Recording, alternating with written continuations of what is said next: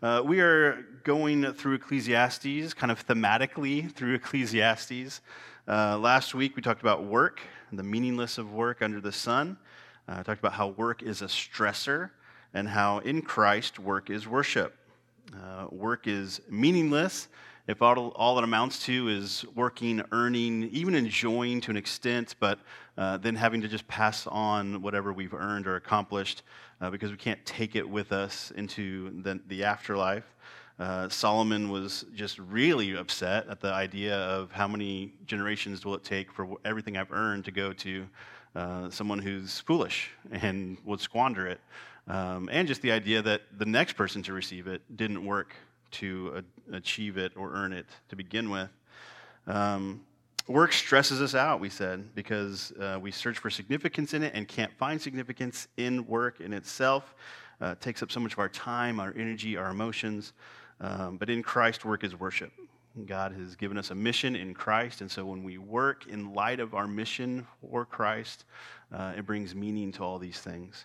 And work is not a curse. This wasn't one of our points, but something we talked about last week, that work is part of, will be part of the new creation. Work was part of life before the fall.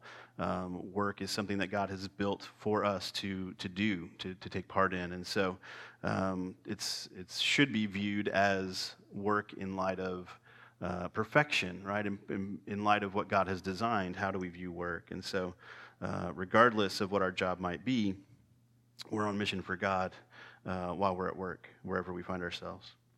Today we turn to pleasure. It's kind of a collection of different pursuits that Solomon is going to list in chapter 2 that all kind of amount to seeking enjoyment or pleasure or fulfillment in kind of different avenues. And so a lot of things fall under that category. So let's read in Ecclesiastes 2, 1 through 11. I'll read and you can listen. The words will be on the screen or in the Bible if you have one. I said in my heart, "Come now, I will test you with pleasure. Enjoy yourself." But behold, this also was vanity. I said of laughter, "It is mad," and of pleasure, "What use is it?"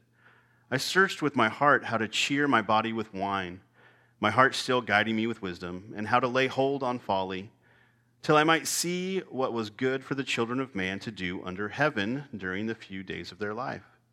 I made great works. I built houses and planted vineyards for myself.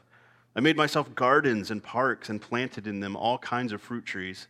I made myself pools from which to water the forest of growing trees. I bought male and female slaves and had slaves who were born in my house. I had also great possessions of herds and flocks, more than any who had been before me in Jerusalem. I also gathered for myself silver and gold and the treasure of kings and provinces. I got singers, both men and women, and many concubines, the delight of the sons of man. So I became great and surpassed all who were before me in Jerusalem. Also my wisdom remained with me. And whatever my eyes desired, I did not keep from them. I kept my heart from no pleasure, for my heart found pleasure in all my toil, and this was my reward for all my toil. Then I considered all that my hands had done and the toil I had expended in doing it. And behold, all was vanity and a striving after wind, and there was nothing to be gained under the sun. Again, one of the first things we see, Solomon's very consistent in Ecclesiastes, is that pleasure is vanity. So here we are with no surprise. Point number 1. Pleasure is meaningless. Pleasure is meaningless. Solomon, in the course of his writing, he kind of goes from self-control in a sense in chapter 1 when he talks about wisdom and applying all this great wisdom that he has, to kind of reckless abandon in chapter 2, this other end of the spectrum. He keeps mentioning that his wisdom stayed with him. I don't know if that just means like I kind of held it at bay, or I don't know why, exactly why he would mention that throughout this chapter 2. But chapter 1 is I applied wisdom, I sought meaning in wisdom and being wise, and kind of that restraint of doing things that way they ought to be. Apart from God, but still the way that things should function, just kind of socially and that kind of thinking. And then chapter 2, just self-indulgent, right? No holds barred, reckless abandon, whatever you enjoy, no holding back. He says to himself, "Come now, enjoy yourself." He says later, he kept his heart from nothing that it desired. He lists some of the things that he sought pleasure in: wine, accomplishments, beauty, wealth, power, possessions, sex. And you can get a sense of it from his descriptions, but it wasn't like Solomon was a dabbler, right? It wasn't like, oh, I'm just going to kind of do a little bit of this and a little bit of that. Like, he's all in on whatever he does. There's no like halfway with Solomon. He had all the possessions or resources he needed, right, to pursue things all in, and so he did. He had unlimited resources. And then if he ran out for some reason, he had the wisdom to kind of gain more resources, to pursue that even further if he wanted to. If you've ever witnessed someone going or experienced going hard after something, some earthly pleasure, just know that Solomon was more than capable of going big instead of going home, right, when it came to pursuing anything. And just as we read in chapter 1 that there's nothing new under the sun, we can see that the same things we seek fulfillment in today are the same things Solomon and the rest of the world were pursuing thousands of years ago in order to find satisfaction. It's strange a little bit that pursuing the things that make us happy leaves us unfulfilled, but they do. And we have to wonder why we have these desires in us that lead to things that don't fulfill us. Why do we have these longings to begin with if they can't be satisfied? And we'll kind of get there towards the end of the message. But the fact that they don't satisfy us is the reason that they're meaningless. If all we can muster is temporary satisfaction and then a desire for more, then what's the point? We either convince ourselves that we always need more, or sometimes we'll convince ourselves that the pursuit, there was no pleasure in the pursuit to begin with, like it was just futile because it was so unfulfilling. And really, this isn't just a mental act of the will when we say something was enjoyable or not enjoyable, or when we say, I want more of that. We're not simply deciding that we need more of something. This is kind of a physiological thing that occurs, right? It's in the way that God has designed human beings to operate. Our brains, our body chemistry, they're all involved in the process of interpreting pleasure and becoming dependent on certain feelings. There's an addiction aspect to this, and not just with sex and drugs and alcohol. Have you ever wondered why it's so hard to eat just one potato chip, right? Eating salty foods releases dopamine, which communicates pleasure to our brains. Other foods contain tryptophan, which is broken down to make serotonin, which communicates happiness. And these are just a couple of examples of how food is connected to the idea of fulfillment or pleasure. Studies have shown that even appreciating beautiful art releases dopamine and can raise serotonin levels. It's the same with physical touch and affection. Recognition and fame are addictive in the exact same ways. Consider the intense effects that social media has had on mental health since it came on the scene. Why is it so powerful? Because when a person, research has shown this, because when a person posts a picture online and gets positive social feedback, it stimulates the brain to release dopamine, creating a dependence on these reactions. And you can tell the opposite would also happen, right? If there's not that trigger, if there's not that release of dopamine, then there's this unfulfillment, this sadness. Technology hasn't created a new problem here with fame. It's just kind of microwaved the process into a faster, more intense process. So at the end of the day, all of these really different pursuits, right? We went from, I mentioned just briefly, sex, drugs, alcohol, food, appreciating beautiful art, physical touch, affection, recognition, and fame. They seem totally different, right? Such a wide range of things we would pursue fulfillment in. Really, all of them are just manipulating the chemical reactions in our brain for the same few results: happiness, pleasure, fulfillment. And they all leave us empty and needing and wanting more. Our bodies have been designed to react to worldly enjoyment and beauty. So we essentially train ourselves, or sometimes enslave ourselves, to revisit these things, to seek out satisfaction. We keep going back to those things because our brains say that's what we want. That's where we get that release, right? That dopamine or that hit, that whatever that is, we want that. And when they don't satisfy because we desire more or more intensity from them, things escalate and become really destructive. Our relationships with these often good gifts become perverted and unhealthy. It's even rewiring our brains. Studies have shown that that's how addiction actually occurs. It's not just a trigger-release reaction, that as you continue to trigger that and release that and kind of short circuit the way that it's intended to be approached or thought about, that it rewires the pathways of how your brain desires and thinks about things. And so we're creating new pathways in our brains. We're rewiring our brains and not processing pleasure in the way that God designed. That's why it's so difficult to break free from some of these things. If our brains and body natural desires weren't strong enough, we rewire and short circuit them to ways that they weren't intended. And so it's so difficult to break free from some of these things. Ultimately, though, there is no true or lasting satisfaction in these things because our worldly desires will pass away. So pleasure under the sun is meaningless.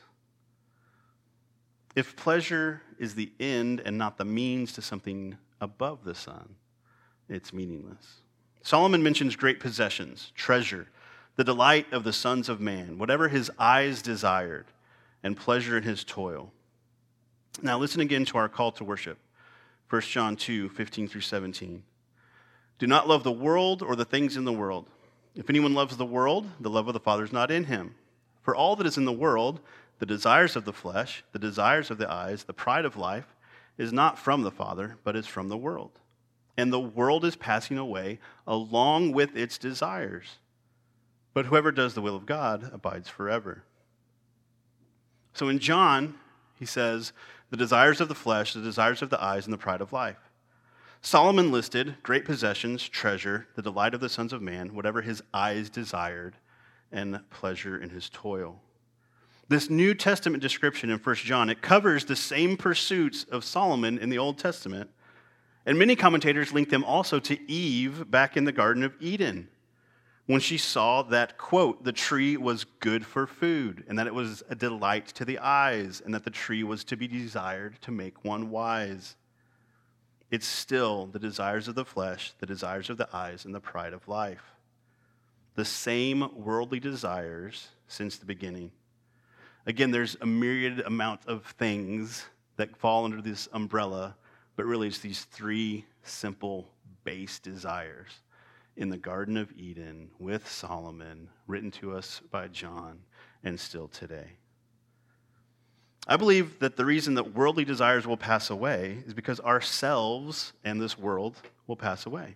Ourselves will pass away in regard to our flesh. And pleasure under the sun is focused on ourselves. This is point number 2. Pleasure is self-centered. If you look at Ecclesiastes 2, it is full of the word I. Solomon is really emphasizing how focused on himself this pursuit of pleasure was. It's all about what he wanted, what he desired, what he accomplished, what he collected in excess unto himself. Even these like gardens and things that you would think, oh, that's for others to know. He said that he planted gardens for himself. He planted for himself.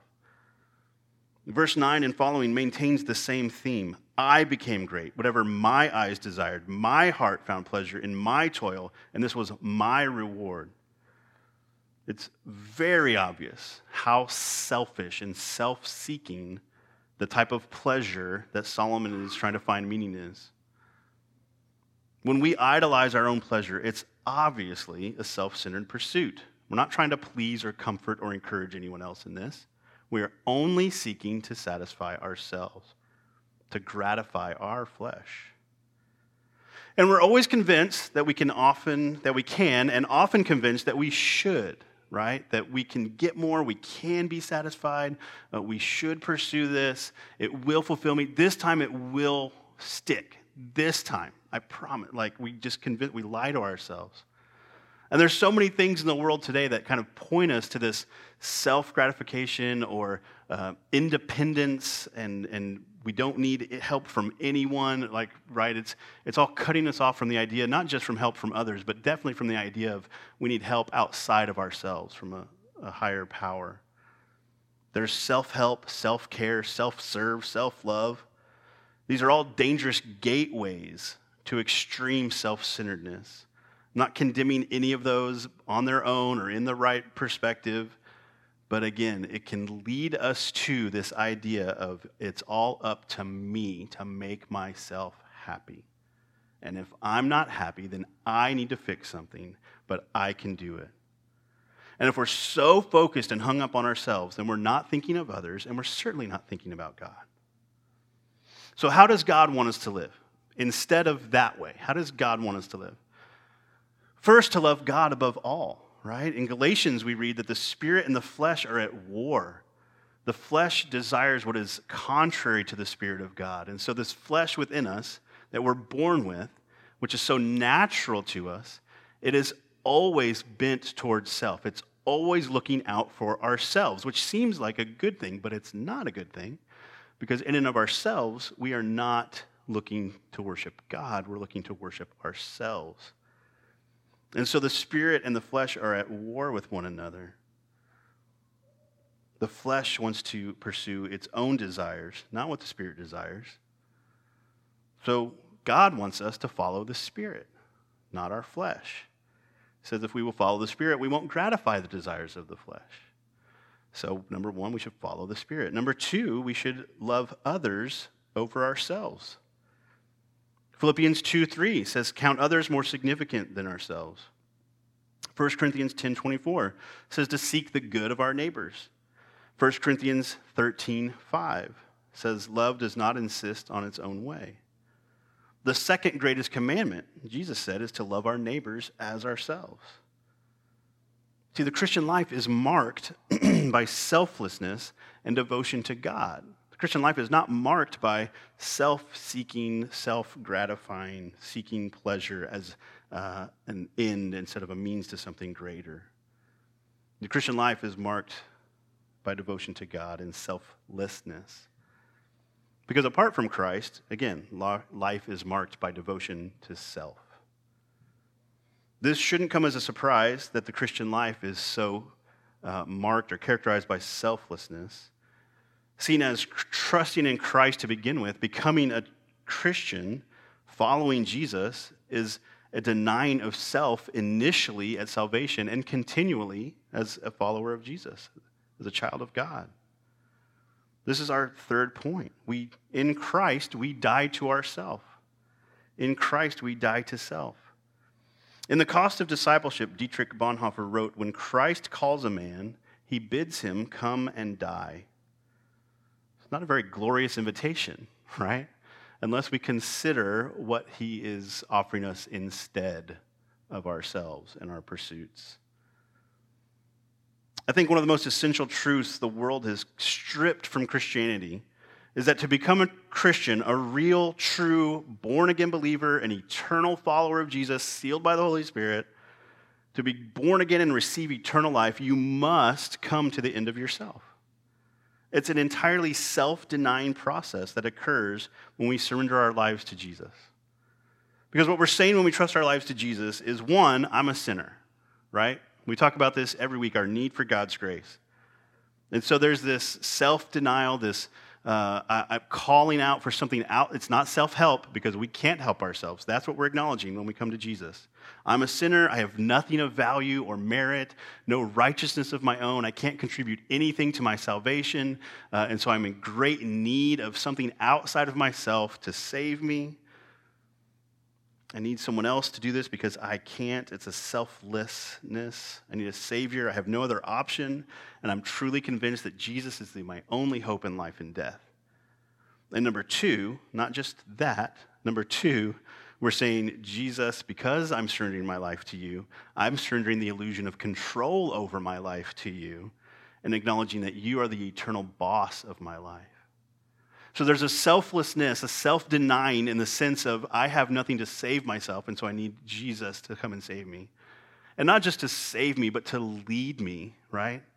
to live through me, because if I'm in charge, if you save me from eternal damnation and forgive my sins, and yet then give me back the reins to my life to live it out as I want to, it's going to be about me. My flesh will gratify itself. It will seek what's good for itself, not putting Christ first. And so in this, we believe by faith, we're saved by grace, we surrender ourselves, denying ourselves, even dying to ourselves. So this makes why we say Jesus is not just our Savior, but our Lord. Saves us from our sins, saves us from that eternal punishment, saves us from eternal torment, but he saves us also as Lord of our lives. He is in charge. He's in control. We submit and surrender all of our plans, our hopes, our dreams, whatever, to him.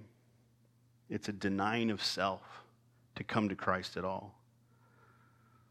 Paul wrote in Galatians 2:20, I've been crucified with Christ. Again, this idea of dying to self that we might live in Christ. It's no longer I who live, he says, but Christ who lives in me.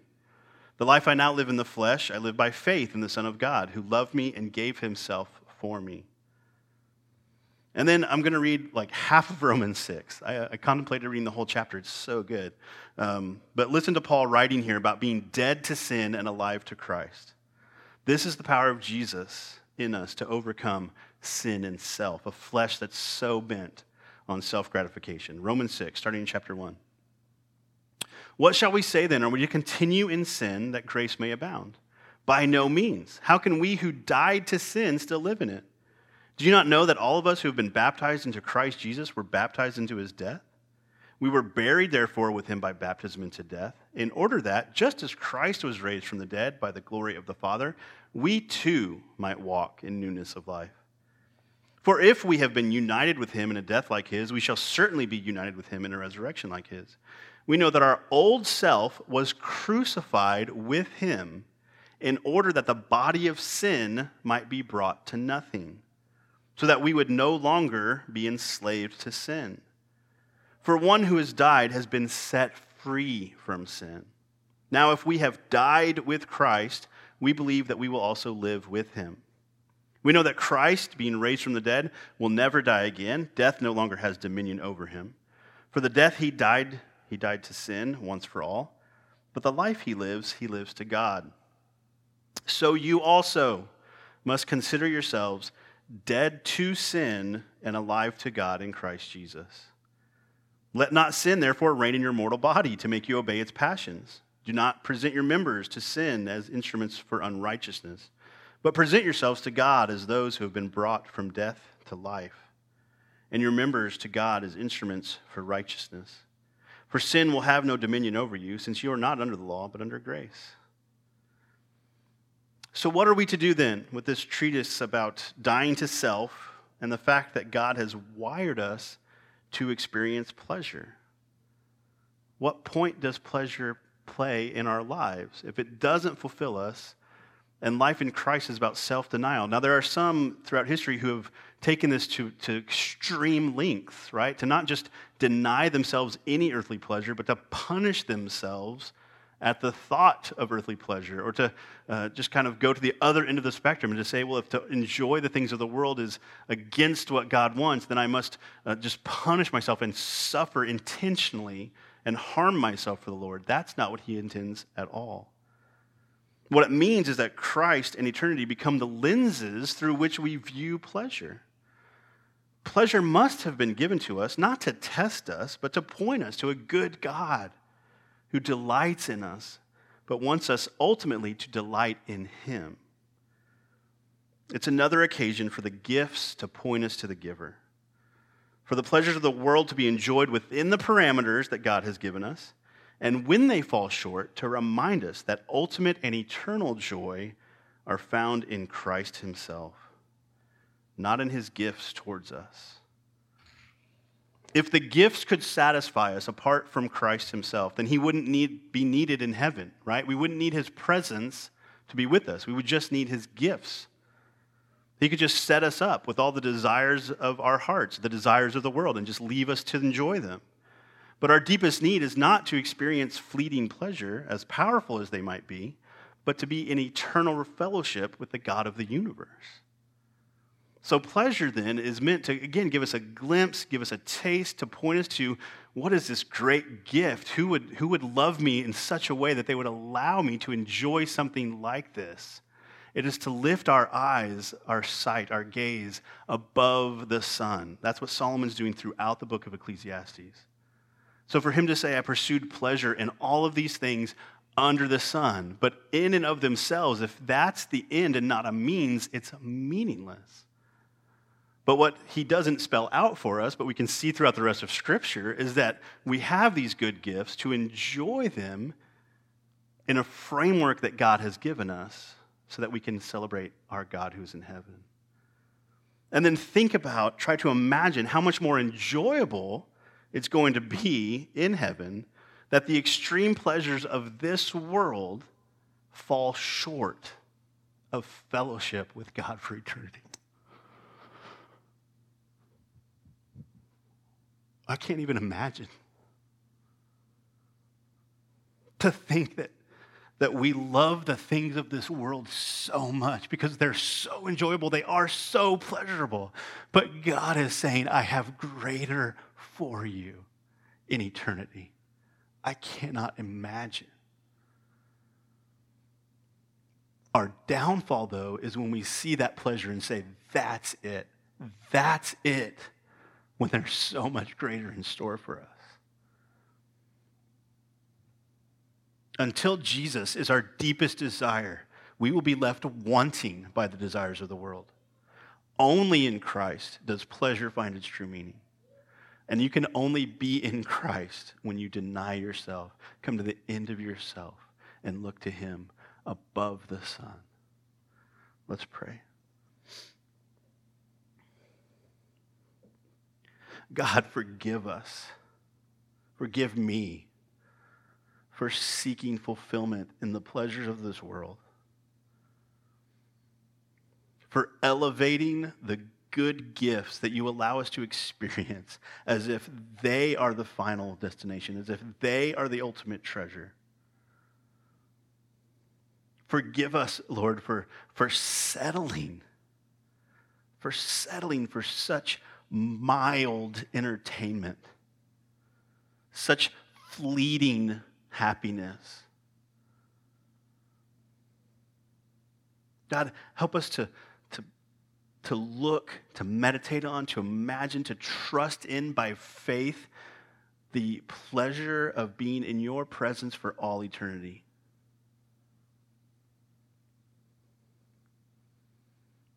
Lord, may the things of this world, as we used to sing, grow strangely dim in comparison to you.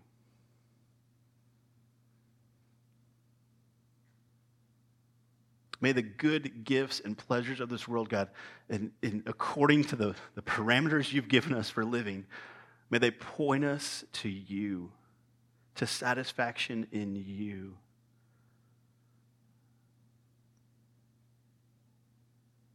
God, help us where we haven't just dabbled. Help us where we've rewired our brains and are stuck, almost enslaved to these things where we think if we go back to this for that hit, that release, that chemical reaction in our brain, God, that you would break that cycle in us. God, that we would reorient our hearts and our minds to desire things above. That we wouldn't just trade one earthly pleasure for another, but that we would surrender all of them, trade all of them in for devotion to you. As Paul would write, that he considers it all rubbish, detestable garbage in comparison to knowing you.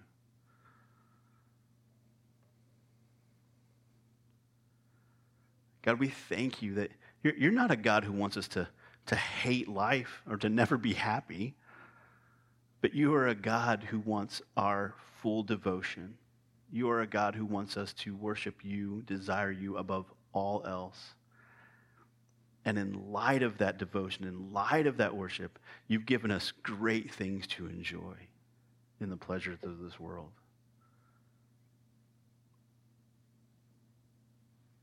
God, may we be a people, a church that is marked by that. That we are marked by joy and happiness and having fun. But God, it's because you are the joy of our hearts and you are the highest devotion of our minds.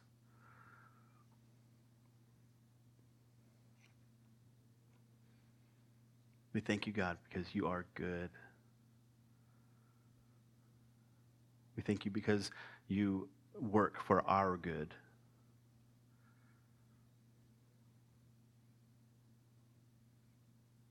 We ask, God, that you would just help us to follow hard after you and not the things of this world.